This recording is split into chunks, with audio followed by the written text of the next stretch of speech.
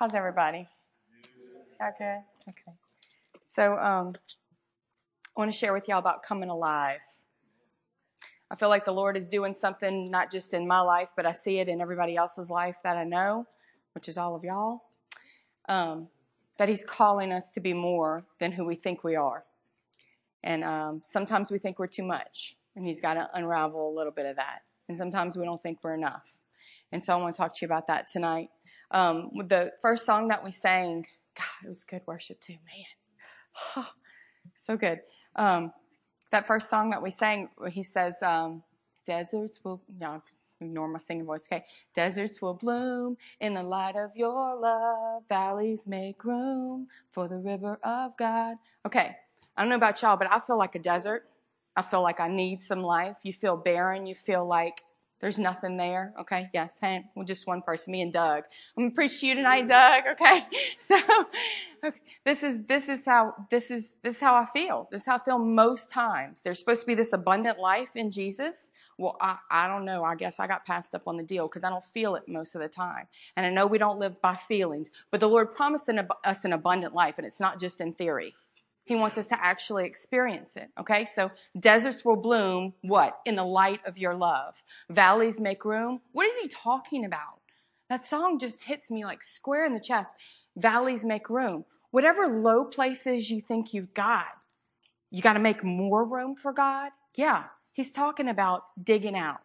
And my husband was sharing this last night, yesterday, Bible study somewhere, some meeting we were having with Alex. Yes. Okay, how the Lord spoke to him that he was about to dig him out. Kind of like you take one of those, what are they called?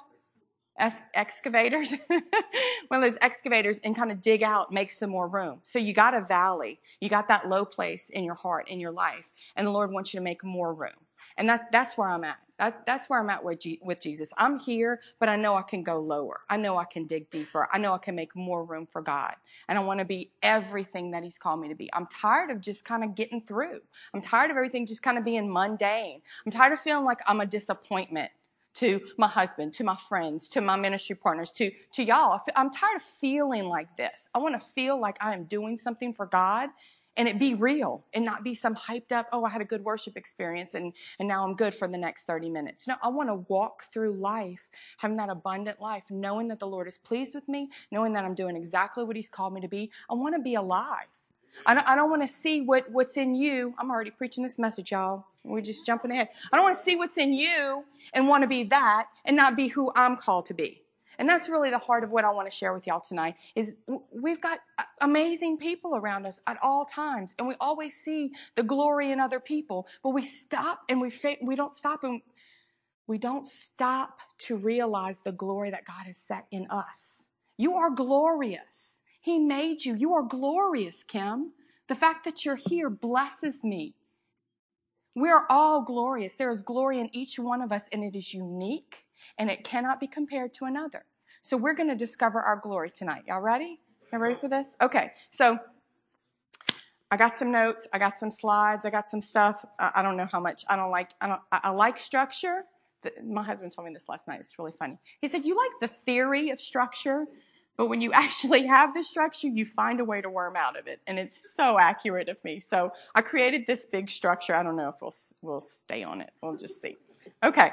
So there's this unsettling, right? We have this unsettling in our spirits. I don't know. Maybe it's just me and Doug. Okay. Like I said, we're not at rest. We want to know, who are we? What's my purpose?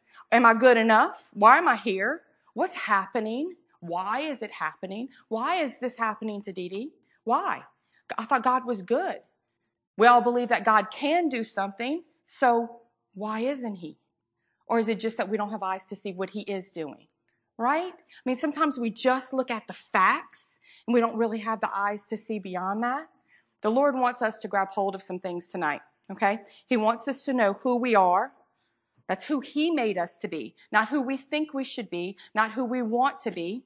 I've been on this kick. I was talking with Nick this evening, about Kim Walker-Smith. Found this new song that I'm completely obsessed with, and I've listened to it probably 30 times today. Spirit Breakout. Do you know this song by Kim Walker-Smith? Whew, do yourself a favor and get that song. Okay, so I've been listening to it nonstop.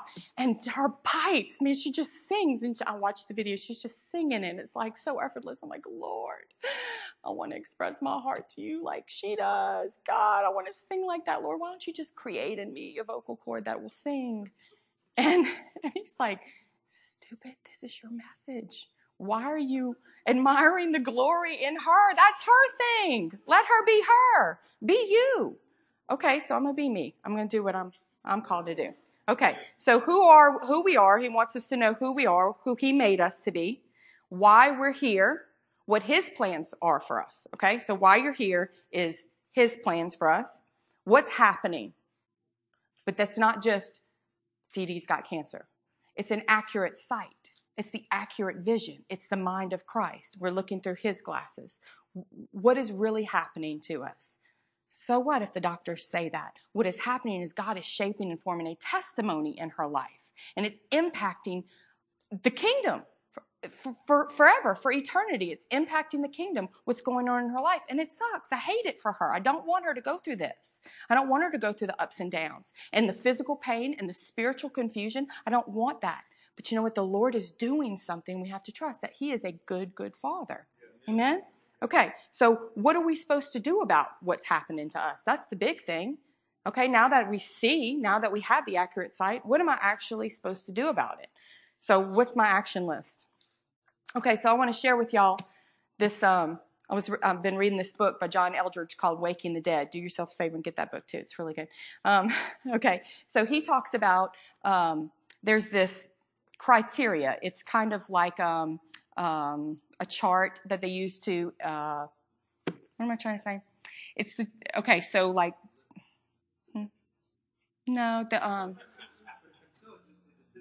decision. Okay, so sorry, I'm all over the place. My mind's going in 1,000 directions. Let me focus. Okay, so there is, like, the Coast Guard uses this. It's a reference chart that they use to accurately examine a patient and make a determination. Wait, let me see. I wrote it down. Where is it? Okay, it's an assessment. That's what I was looking for. Okay, it's an assessment for like wilderness medicine or water medicine. Okay, so if you're out, if the Coast Guard's out rescuing somebody, they got knocked off a boat, they got hit in the head, they use this chart. So Stephanie, would you pull up that slide with the red? It's probably the second slide. The first one you can just skip through.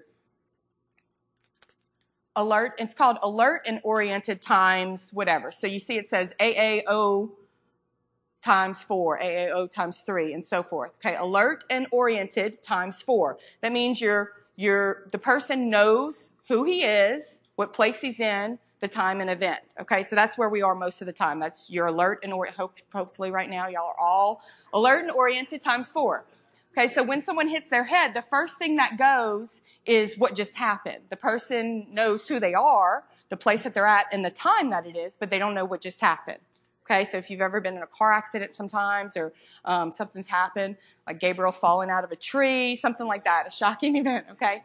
So you can go all the way down to alert and oriented times 0 is the person's awake and alert, they can look at you, but is disoriented. They don't know who they are, they don't know where they are, what time it is, and what just happened. Okay, and so John Eldredge refers to this in a spiritual way. He says we're supposed to be at alert and oriented times 4, but where we actually exist is somewhere along this chart, and most of the time it's alert and oriented times 0. We don't know who we are, why we're here, what God is doing, what's just happened to us, why is this happening to us. We're alert and oriented times 0. So I want to raise our level tonight. Let's get up to times 4. Let's be aware of what God's called us to be. Let's see through his eyes what the design is that he's placed in us. Okay, next slide, please. I'm going to try to keep up. I'm just not. I'm going to do it. I'm going to watch the screen, Stephanie. You just have to follow me. I'm sorry. Okay, it's time to wake up. We got to wake up to the glory that he's deposited in us. This is not just some far-off dream. This is not some something further off in the distance on the timeline that we're living for. What's going on right now? He's deposited glory in you right now. This isn't training for something else. Yeah, it's always training for something else, but what's going on right now is important to the Lord. Next slide. The glory of God is man fully alive. Came across this quote, okay, and it's by some saint from 200. He's kind of like, his name's Saint Irenaeus. Catholic Church, beginning of Catholic Church, so excuse that, we find truth where we find it. But this guy was about as authentic as you can get it, okay? He was about second generation from the apostles. The guy he studied under the apostles. So we're not into all the corruption and weirdness yet, okay? But he looked in the scriptures and he saw that the glory of God is man fully alive.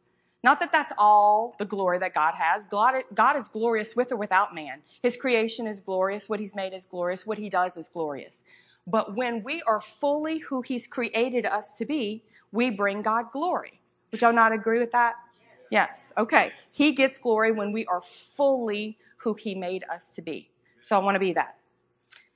Our deepest fear. Next slide. This is another quote. We're going to get through some quotes tonight. Okay. Our deepest fear is not that we are inadequate. Our deepest fear is that we are powerful beyond measure. It's our light, not our darkness, that most frightens us. We ask ourselves, who am I to be brilliant, gorgeous, talented, fabulous? Actually, who are you not to be? You're the child of God. Who am I? Don't you feel this way sometimes when you walk into a room? Well, who am I to participate in this conversation? Who am I to prophesy? Who am I to pray for the sick? Who am I to be a Christian? Who am I to be a wife, a mother? Who am I? I'm a child of God, and that's what he's called me to be, so that's everything I'm going to be. The rest of the quote is on the next slide. Your playing small doesn't serve the world. There's nothing enlightened about shrinking so that other people won't feel insecure around you. We are all meant to shine as children do. We were born to make manifest the glory of God that's within us. And it's not just in some of us, it's in everyone. And as we let our own light shine, we unconsciously give other people permission to do the same. As we're liberated from our own fear, our presence automatically liberates others. So how are you going to serve the kingdom of God if you're not being who God's called you to be? If you're less than, if you're insecure about what God's called you to be, how is that actually serving the kingdom of God? How can you fulfill your role in the body of Christ? We complete the body of Christ as we all rise to that alert and oriented times 4. So we're in need of some confidence. Next slide. We need some confidence that allows us to be what he designed us to be. It's kind of, sometimes we have a negative connotation about confidence. It's like an exalting of who I am. I'm about to break this word down for you. You're going to see it's not at all this. Confidence is resting in who the Lord wants you to be. Okay? So do I have permission to be me? Do I have permission? Okay, sometimes when I fuss at my kids or whatever, it's like, well, that's just the way I am. Sometimes when we have counseling sessions, people say that, well, that's just the way I am. Okay, we're going to be who you are, but we're going to be who God designed you to be, not your interpretation of who you think you are. Okay, so we're going to come back to this. Do I have permission to be me? Confidence. Confidence is the feeling of being certain that something will happen or something is true. So it sounds a lot like faith, right? So let's break this word down. When Matt and I were on vacation recently, we were talking about confidence. And I like Latin root words and all that because I'm a nerd. All right, Wade, fist pump, nerds. Okay, so confidence, when you break it down, is con or com, which means with, and fidere, like fidelity, where you get that, semper fidelis in the Marines, with trust. So confidence really means you're in a state of trust. But who are you trusting? What are you trusting? What are you putting your confidence in? Okay, there's another word that comes from confidence, confide, right? You confide a secret. I'll tell something to Teresa because I know she's going to keep it secret. I confide my heart in her. The Lord, who does he confide in? Next slide. The Lord confides in those who fear him. He makes his covenant known to them. So I'm certainly not worthy of the Lord confiding in me. The Lord confiding in me, I'm his friend. Yes, he confides in me if I fear him, and he'll make his covenant known to me. That's his perspective on it. He's already extended the arm. You know how in marriage counseling, how many of you guys have gone through LCMF marriage counseling? Okay, who initiates? The man. The man initiates, right? And who laid down the example? The Lord. He initiated. He said, okay, I want you to put your trust in me. I'm going to put my trust in you first, even though I know you're going to fail me. I'm going to put my trust in you. So he puts his trust in us. Next scripture, Jeremiah 17. This is Jeremiah 17, 5 through 8. Go back one. Cursed is the one who trusts in man, who depends on flesh for his strength, and whose heart turns away from the Lord. He will be like a bush in the wastelands. He will not see prosperity when it comes. He will dwell in the parched places of the desert, in a salt land where no one lives. Deserts will bloom in the light of your love. So you may feel like that, but if you're trusting in flesh, then that's kind of where you're going to end up, right? Okay, so we're going to move out of that realm. Blessed is the man who trusts in the Lord, whose confidence is in him.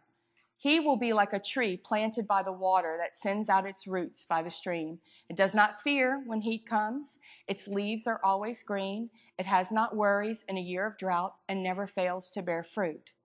So we know this. We preach this all the time in this church. Our circumstances cannot determine our perspective on God, right? He is good all the time.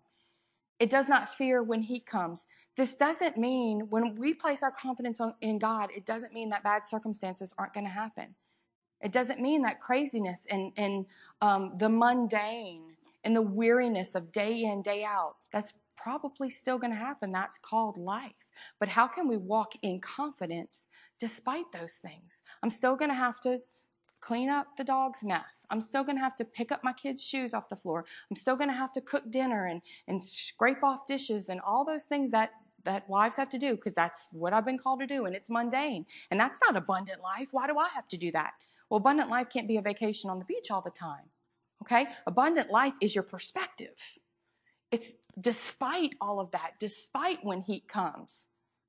How does it not fear when heat comes? Because the tree is planted by water and it sends out the roots. It doesn't matter what's going on up here, because there's something going on below that we might not see. Okay? We can have confidence in God, and those things are going to come through for us. It has not worries in a year of drought. A year of drought. Whatever your situation is right now, has it been a year? Has it even been a year that you've been stuck in this situation, this frustration? And even if it's been a year, has it been 20 years? Whatever it is, we don't have worries in a year of drought. And it doesn't stop producing fruit. Just because this is happening to me. I'm not going to just lay down and die. I'm not going to let the devil kick me and stop me. Next scripture.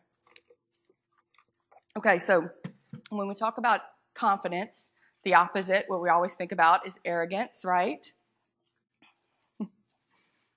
Arrogance is the opposite of confidence. Arrogance, an offensive display of superiority or self-importance. And that's kind of like the general definition of it, but like I said, I like the root words because it gives me a truer picture of the true intent of the word. Okay? It comes from the word erogare, to claim for oneself, which comes from the word rogare, which means to stretch out the hand. Can you just get a visual of that? Can you just get a visual of Eve in the garden? Okay, the Lord told me this, and he is good, but I want it. My confidence isn't in what the Lord said. My confidence is in what I can do with my arm. This is us depending on our own strength or your own logic or your own ability. Maybe you're really strong. Maybe you're really good at computers. Maybe you're really good at something. I don't know. What are y'all good at? Maybe you're really good at cooking. I'll use that. Maybe you're really good at cooking. Okay, we're depending on that to fulfill us. We're depending on that to make us happy. Depending on your own plans for your future. Is that going to satisfy you? Is that going to give you that position where you have no fears in the year of drought? What if everything falls apart tomorrow? What if it all falls apart tomorrow? Can you have confidence even though everything's in pieces? Isaiah 2, 17 through 18. The arrogance of man will be brought low, and the pride of men humbled. The Lord alone will be exalted in that day, and the idols will totally disappear. Why is he talking about idols? Because when we are arrogant, we have made an idol of ourselves or whatever it is we're reaching out for. This is what I was talking about being undone. Sometimes we need to be just a little undone before the Lord. Okay? Sometimes we have moved what God is doing, and we've moved a little bit further along than he is, and we're reaching out for whatever it is that he's told us we're going to have. What about when Jesus was tempted in the desert?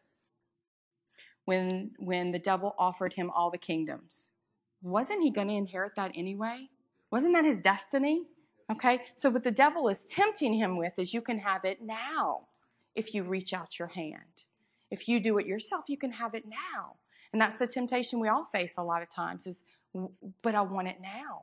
But I want it my way. But I want it to look this way. But I didn't expect it to be this. I expected it to be that. Kim and I were talking about this, about how the Lord says something to us, and then we just kind of add a little layer on it. You know, have y'all read the story of Deborah and Jael? Okay, where she's a prophetess, she's a judge, she's really not supposed to be in this position, but there's no man to do it, so she rises up and she's fulfilling what the Lord's calling her to do, and she gets a word from the Lord that they need to go out and they need to attack the Canaanites who have been taking over the land and ruling over the land for 20 years. So she tells the commander of the army, go get 10,000 men and go march up to the mountain and wait, and the Lord will deliver you. And he says, can you go with me? It's laughable, right? This guy is saying, can you go with me? And she says to him, all right, yeah, I'll go with you. I'll go with you. But because the way that you're handling this, the Lord's going to actually deliver Sisera into the hands of a woman. Okay, so that's what the Lord says. He's going to deliver Sisera into the hands of the woman.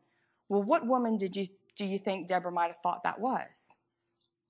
Right? Like, oh, well, yeah, I'm going, so he's going to deliver to me. See, you missed out. I'm going to get all the glory. And he didn't. He didn't at all. Okay?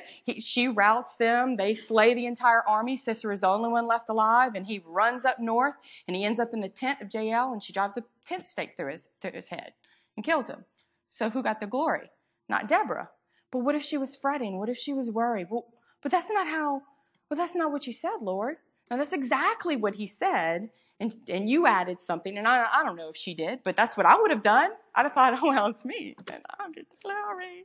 You know, I would have added that right on top, and I would have been very disappointed. Had to go talk to my husband. Like, I don't understand what the Lord's doing. This is not fair. You know? Okay, so never happens to anybody else, right? Okay, so another word that's similar to arrogance is conceit. And I like this one, excessively favorable opinion of one's own ability or importance. And it comes from two words. It's hard to tell, but you can trace it back. Okay, it comes from conceiving, like to conceive a baby, something formed in the mind, conceive a thought, but which really comes from the word capare, which means to seize. So it's the same imagery. I'm going to take it for myself. Okay, so we can have confidence in God, and we can trust on his timing and his plan, his way, his method, or we can take it for ourselves. And how would you like that label slapped on you when you're well, I'm just going to help the Lord out a little bit. I'm just going to go talk to them. And I don't feel like the Lord's really with me, but it really needs to be done. I'm just going to go do that. You're being conceited. And what did it say? That the arrogance of man will be laid low? Look at 1 Timothy 3. Verse 6. This is talking about the qualifications for leadership in the church. He must not be a recent convert, or he may become conceited and fall under the same judgment as the devil. So the devil was conceited? Yeah, when you look at the meaning to seize, what did he do? He wanted to seize the position. He wanted to exalt himself above God. He seized that. So when you start placing yourself in those categories, it's kind of like hot coals. Let's step away from that. Okay, so we talked about two opposites to confidence, but there's another one, and I don't know if y'all have ever heard of this word before. This is a Jeopardy word, right? Diffidence. Y'all ever heard this? Yes, some of y'all. Diffidence. Okay, diffidence means lacking confidence in one's ability, worth, or fitness. not like fitness at the gym, okay? This is like, am I fit enough to carry out this task? When you lack confidence in your own ability, I don't think I can do this. I don't think I can handle it. And what it really breaks down to is it means moving away from trust. Diff means away from, fidere, trust. Moving away from trust. So now we have two opposite ends of the spectrum, right? Confidence is kind of in the middle, and we can move all the way to, I think I've got it this way, all the way to this side where we're arrogant, we're conceited, we're seizing things, we're reaching out our hand, or we can say, I'm just not good enough. I don't think what's been deposited in me is enough for this task, so I'm just not going to do anything. Next slide. Moses was in this position. The Lord said, so now go, I am sending you to Pharaoh to bring my people, the Israelites, out of Egypt. But Moses said to God, who am I?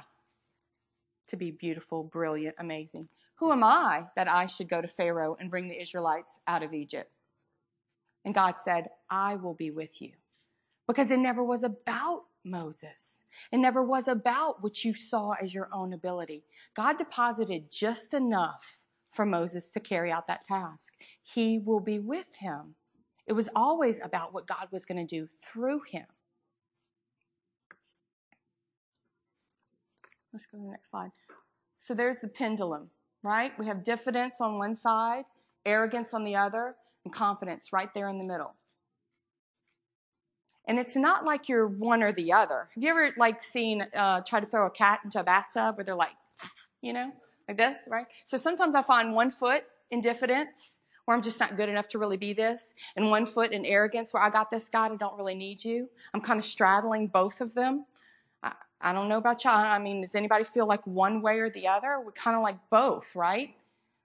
Because it's an error in our heart. It's the flaw in our heart. It's the inherited sin of Eve and Adam that's just been passed down and manifest in our own life.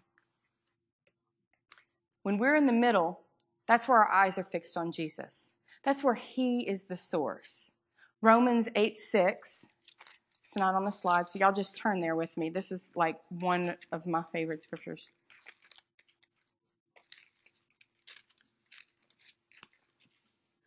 This is where I go in my head most times. Because if y'all know me, y'all know I'm a fretter, I'm a worrier, I'm anxious, I got a lot of stuff always rolling around in my head. And when I feel myself ramping up, if my husband's not there to put the smack down on me, this is the scripture that comes up in my head.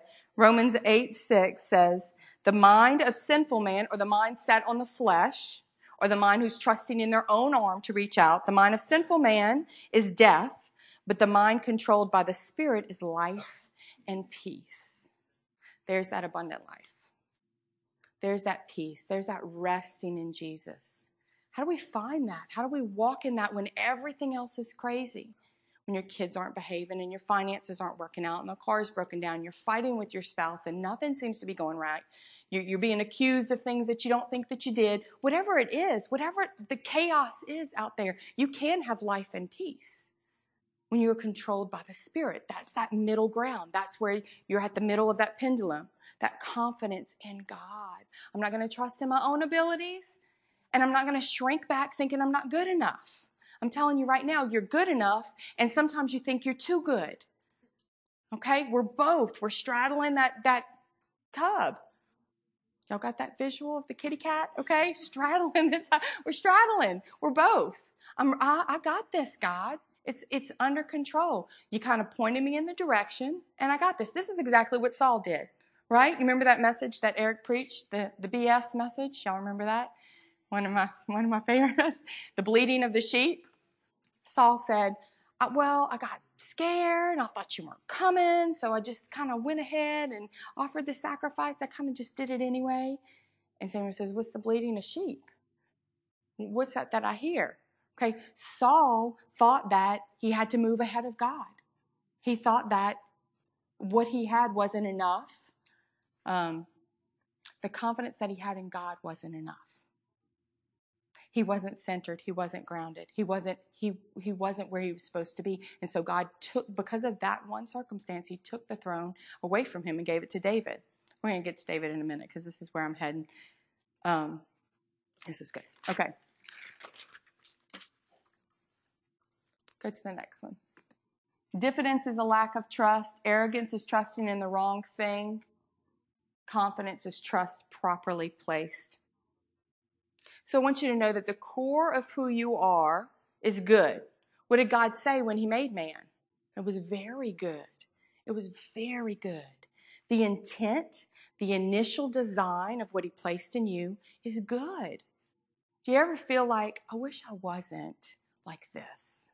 Or I wish I was more like this? Or I wish I wasn't so much like that? This feeling of unhappiness, unsettled in what God's design is in you. Okay, he called it very good. Next slide. He's a master architect. In Isaiah 44:24, he says, this is what the Lord says, your Redeemer who formed you in the womb. This is the perspective. The guy who made you.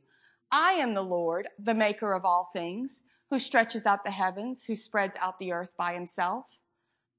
Do you think he made a mistake?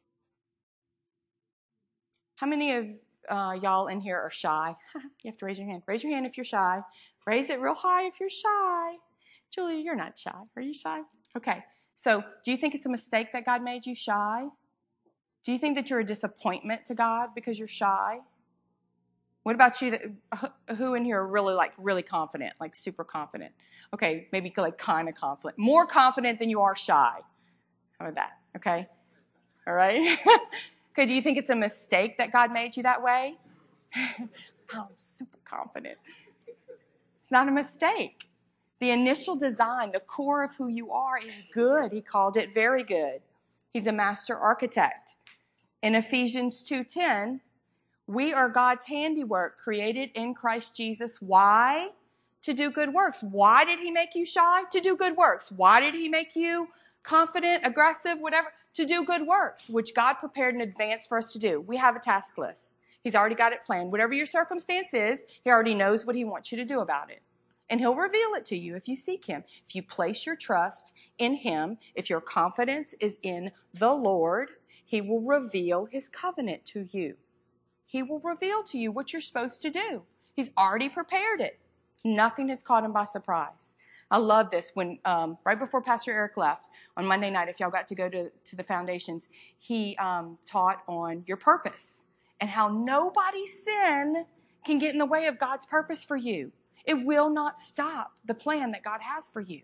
His purpose for you will prevail no matter how much anyone sins against you, no matter how much anyone slanders you, no matter how much anyone fails to recognize whatever is good in you. It's not dependent upon them. He has prepared in advance for us good works, and he will accomplish those good works. Okay, so who we are is good, right? It's the expression of who we are where we get in trouble. Because we can either be sinful or we can be useful to God.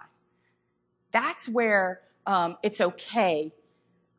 I don't want to hear anybody after this going, well, this is just the way I am, and you said I could be who I am. I have permission to be me. Be who God made you to be, okay? Don't be a sinful expression of who God made you to be. Be a useful expression of who God made you to be. Let's look at the next chart. I love this. Okay, so I have been known to be aggressive.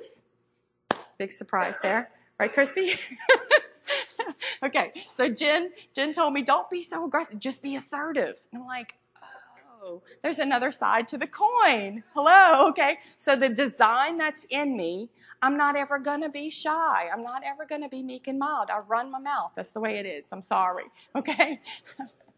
But if I channel it right, if my eyes and my focus and my confidence is in the Lord, then I'm not going to be aggressive and run people over. I'll be assertive and accomplish His will, okay? I have known to be dramatic, or I could be expressive, right? My husband is known to be, I've known to be stubborn. I've been known to be stubborn. But if it's channeled right, if it's under the control of the Spirit, if my mind is led by the Spirit, I have life and peace, I'm actually just determined to do what God's told me to do, right? I'm not going to be stuck in my ways. Fearful. Am I just preaching to myself here? Do y'all identify with any of these? Yes. Okay, so fearful. Fear is a big thing in my life. The Lord is ridding me of it in the name of Jesus. Amen. Fearful. I can be fearful of what's to come. Or being directed by the Lord. I can be careful and thoughtful so that I'm aware of what He's showing me about the situation. I am not clingy. This is when I am not. I am not clingy. Some of my children are very clingy. Or you could be affectionate, right? You could be clingy to the point where you're smothering somebody, where you're making them feel like they're your Lord. Or you could be affectionate. The Lord wants us to be affectionate. You could be slow to act. Or under the guidance of the Lord, you could be deliberate. You could be thought of as a rebellious person. Or you could be a trailblazer, right? Not doing everything the way everyone else has done it. I mean, trailblazer. Okay. Arrogant or confident. Amen? So there's two sides to this coin. There's a way that the Lord designed you, and the way that He designed you is good. Your expression of it is where we need to be washed by the Word, where we need to be led by the Spirit, where we need to be shown exactly how He wants me to express this side of me. I can't look at someone else and go, I wish I was more like them, because this always gets me in trouble. Why does it get me in trouble? Because I'm probably expressing it in a sinful way. Okay? I'm probably being led by the flesh in it. But if I'm led by the Spirit, I'm actually going to accomplish things. The fruit of the Spirit is life and peace, right? I mean, led by the Spirit, life and peace. Y'all know the fruit of the Spirit: love, joy, peace, patience. Okay.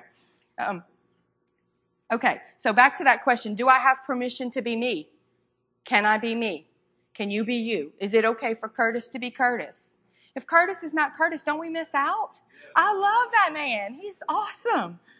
I want him to be fully who he is, though. I don't want to miss out on 1 ounce of who Curtis is supposed to be. I don't want to miss out on 1 ounce on who Jen Hall is supposed to be. I don't want to miss out on 1 ounce of it. I'm going to squeeze you until it all comes out. I want every bit of you. I want all of y'all. Lindsay, I want all of you to come out. I don't want us to be hiding, and I don't want us to be overcompensating either. We need to be fully who God created us to be. So yes, you have permission to be you. The correct expression of you, though. How God designed you to be.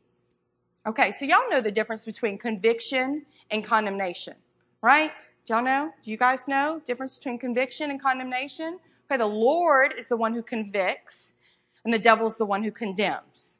Okay? Conviction is saying, hey, this is an area that you need to work on. This is where you could improve. And condemnation is saying, you are this, and you'll never be anything else. You're condemned to this. It's a sentence. Conviction is the Lord addressing one of those expressions. Okay, so when you feel the Lord convicting you, He's addressing the way that you handled that situation, Ella.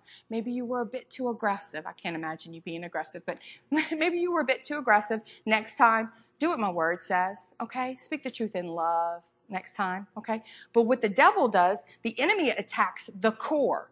He says, who you are stinks.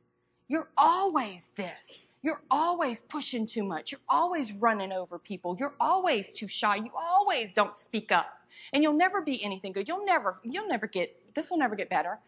You'll never overcome this. The difference between one brings life and one brings death.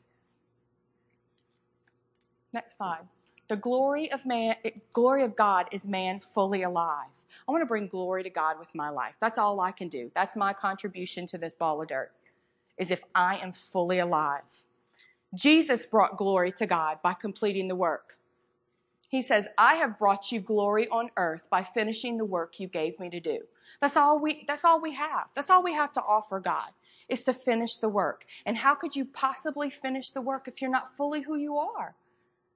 If you are intimidated, if you are insecure, if you feel like what God's given you is not enough, not good enough, or if you're overcompensating and you're doing what you want to do all the time, you need to unravel and step up at the same time.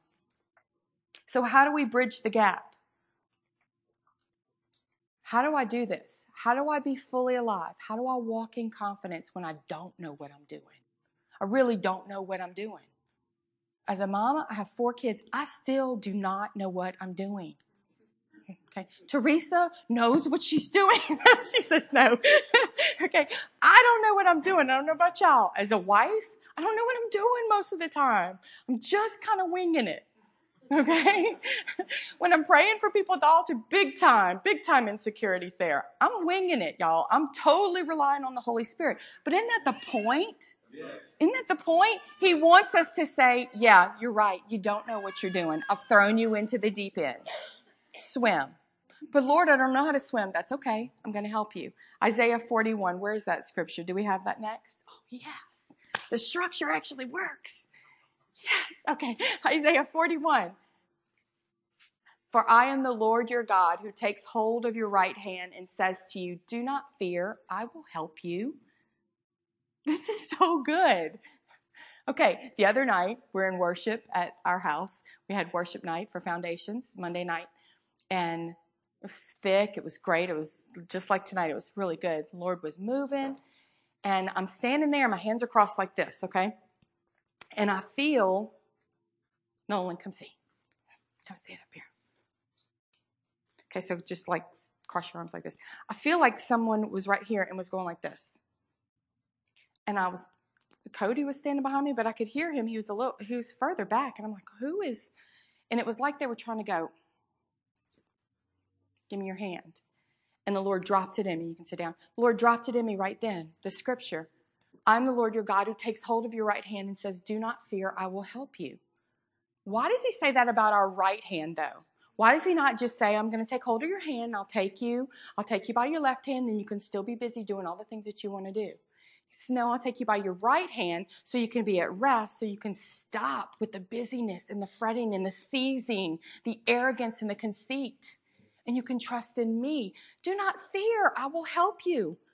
So what if you're in the deep end of the pool? So what if you don't know what you're doing? That's when the Lord can help you. That's when we really can rest in him. Turn up, y'all, this is another one.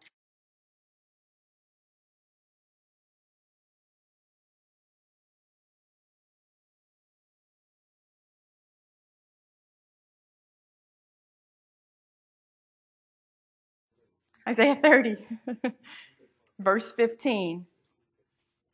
This is a good one. This is what the sovereign Lord, the Holy One of Israel, says.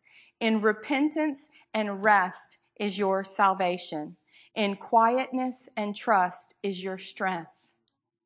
Repentance and rest. Repentance is that, okay, Lord, I give up. I don't know what I'm doing. I'm going to stop trying to do it myself, and I'm going to rest in you. I'm going to let you take me by my right hand and lead me and show me what I need to do. Quietness and trust. How can I endure whatever it is going on? I'm going to quiet all the chaos in here. I'm just going to quiet it down, and I'm going to trust. My confidence is going to be fully in the Lord. That's where I gain my strength. Right? The joy of the Lord is strength. So how does that correlate? When we can quiet down that chaos, doesn't that joy just bubble up? Because you just feel totally secure in the Lord. And it doesn't matter what the circumstances are. The Lord's got you. He's got you. He's your floaties. He's got you. You're in the deep end. It's okay. Right? Psalm 16:8. I have set the Lord always before me. This is that centering. That's that pendulum coming into the middle, okay? I've set the Lord before me. That's where my eyes are fixed. That's where my confidence is. I've set the Lord always before me in every situation, always before me. Because he is at my right hand, I will not be shaken. Confidence. I'm not going to be shaken. He's going to be with me. He's going to show me. He's going to help me. It's okay. It's okay to say, I don't know what I'm doing. I don't know how to get through this. I don't know. Okay, I'm not in the position of a husband. I can imagine the weight of the responsibility because I feel that towards my children. But the immense responsibility of being a husband, I can only imagine that sometimes, guys, you feel insecure. What am I even doing? The Lord is there to help you. He's not just helping us wives. He's helping you guys too. Right? Okay. All right. I got to read y'all this story. Let's turn to 1 Samuel 17.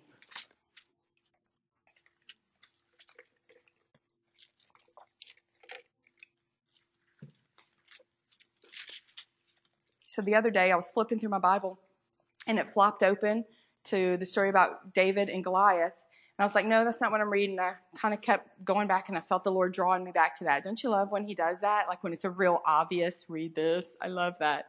Thank you, Lord, because I'm dumb. Okay, so I read this story. I'm like, I don't know why you're showing me this. And then I get to this one part. Of course. Okay, so it's getting late. I'm not going to read the whole thing. Y'all go home and read this, the whole chapter. Let's start in verse 4. Sure, homework. Let's start in verse 4. This is the description of Goliath, and I'm going to paint this picture for you because I want you to have this visual image. So just begin to visualize this. We're going to do a little exercise in a second. Okay. A champion named Goliath, who was from Gath, came out of the Philistine camp. He was over 9 feet tall. He had a bronze helmet on his head and wore a coat of scale armor of bronze weighing 5,000 shekels, which is 125 pounds. On his legs, he wore bronze greaves. I have no idea what that is, but I imagine it's those shields in front of your shins. And a bronze javelin was slung on his back. His spear shaft was like a weaver's rod, and its iron point weighed 600 shekels, which is 15 pounds. Just the point on the spear. This dude's massive. His shield bearer went ahead of him.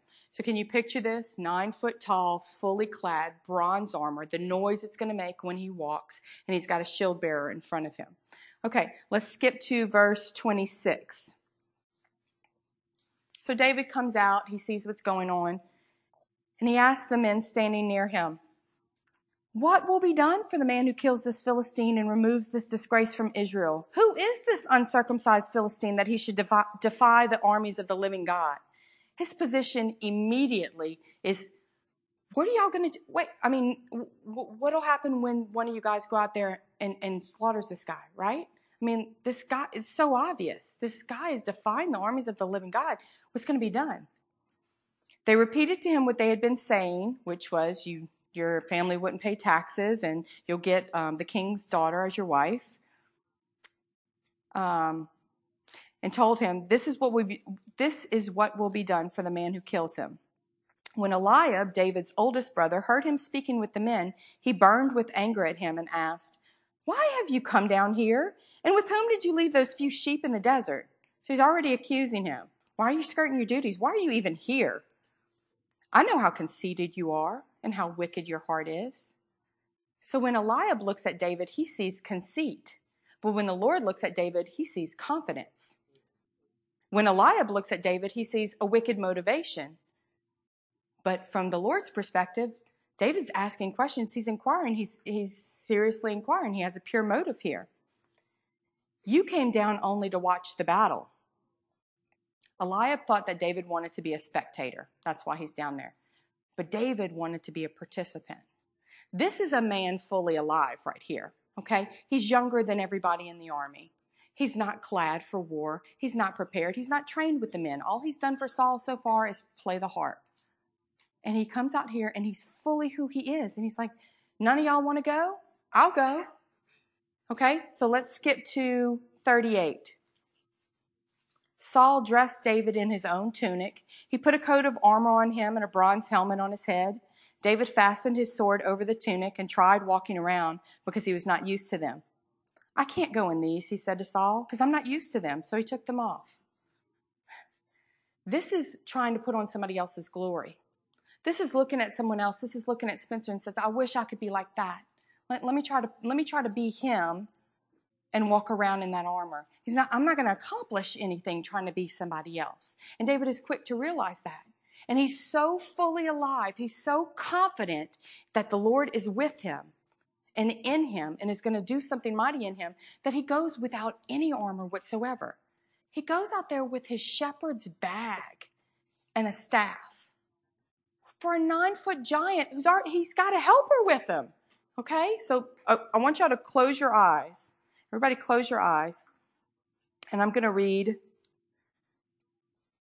this description. Okay? I want you to visualize this. "I cannot go in these," he said to Saul, "because I'm not used to them." So he took them off. Then he took his staff in his hand and chose 5 smooth stones from the stream and put them in the pouch of his shepherd's bag. And with his sling in his hand, approached the Philistine. They're in a valley, okay? Goliath is on one side, David's on the other. It's quiet. All the armies are watching what's about to happen. This young boy's about to go out there. Meanwhile, The Philistine with his shield bearer in front of him kept coming closer to David. He looked David over and saw that he was only a boy, ruddy and handsome, and he despised him. He said to David, "Am I a dog that you come at me with sticks?" And the Philistine cursed David by his gods. "Come here," he said, "and I'll give your flesh to the birds of the air and the beasts of the field." David said to the Philistine, "You come against me with sword and spear and javelin, but I come against you in the name of the Lord God Almighty, the God of the armies of Israel, whom you have defiled. This day the Lord will hand you over to me, and I'll strike you down and cut off your head. Today I will give the carcasses of the Philistine army to the birds of the air and the beasts of the earth, and the whole world will know that there is a God in Israel. All those gathered here will know that it is not by sword or spear that the Lord saves, for the battle is the Lord's, and he will give all of you into our hands." And as the Philistine moved closer to attack him, he's lumbering. You can hear his armor. You can hear the bronze scales shifting against each other. You can feel the heat in the valley, and he's moving, and his shield bearer is moving in front of him, and he's just lumbering. And he's confident, right? But his confidence is in his armor and in his strength. David ran quickly toward the battle line to meet him. Can you just see him? He yells this at him. "The Lord's going to give all of you into our hands, and everyone will know that the Lord is the God of the world. The Lord has the victory here." And David begins to run, and his feet, boom, boom, boom, faster, faster, faster. And he reaches into his bag, and he pulls out that sling, and he starts swinging it, and he throws it right into the forehead of the enemy. And he's just running at full force at this guy. Boom! The stone hits right in between his armor, right in between his helmet, sinks into his forehead, and the giant stops in his tracks, and he falls forward. It wasn't from the strength of the blow that threw him backwards. It sunk in. The Lord helped David. He was at his right hand. It sunk in, and he fell face down on the ground. And David's not done. He walks out, and he stands over the giant, and he takes his sword, and he cuts off the head of this huge guy. He slices it off, and he holds it up, and he turns towards the Philistine army, and they take off in fear. They drop their weapons. They take off in fear. David was fully alive. There was no confidence in his flesh. He had none to give. He had no strength. He had no armor. He had nothing to offer, but the Lord was with him, and he was sure that the Lord was going to deliver him. That's alert and oriented times 4. That's knowing exactly who you are and why you are here and what is the time and what is it calling for. What is the Lord calling me to do right now? Next slide. This is another quote from the book, Waking the Dead. This is John Eldredge quoting a friend who said to him, "I desperately want to be who I am. I don't want the glory that I marvel at in others anymore. I want to be that glory which God set in me. I don't want to be somebody else's glory. I'm tired of fretting and being discouraged and not satisfied because I'm not this. I don't have that, and they do. I'm tired of it. I want what God has destined for me. He's the master architect. His plans for me are the only plans that are going to work for me. They're the only ones. If I try to take plans from another builder and apply it to my life, it's not going to work. I'm never going to be satisfied. Our confidence comes from resting and knowing that God's plans for us are good enough. Who He made you is good enough.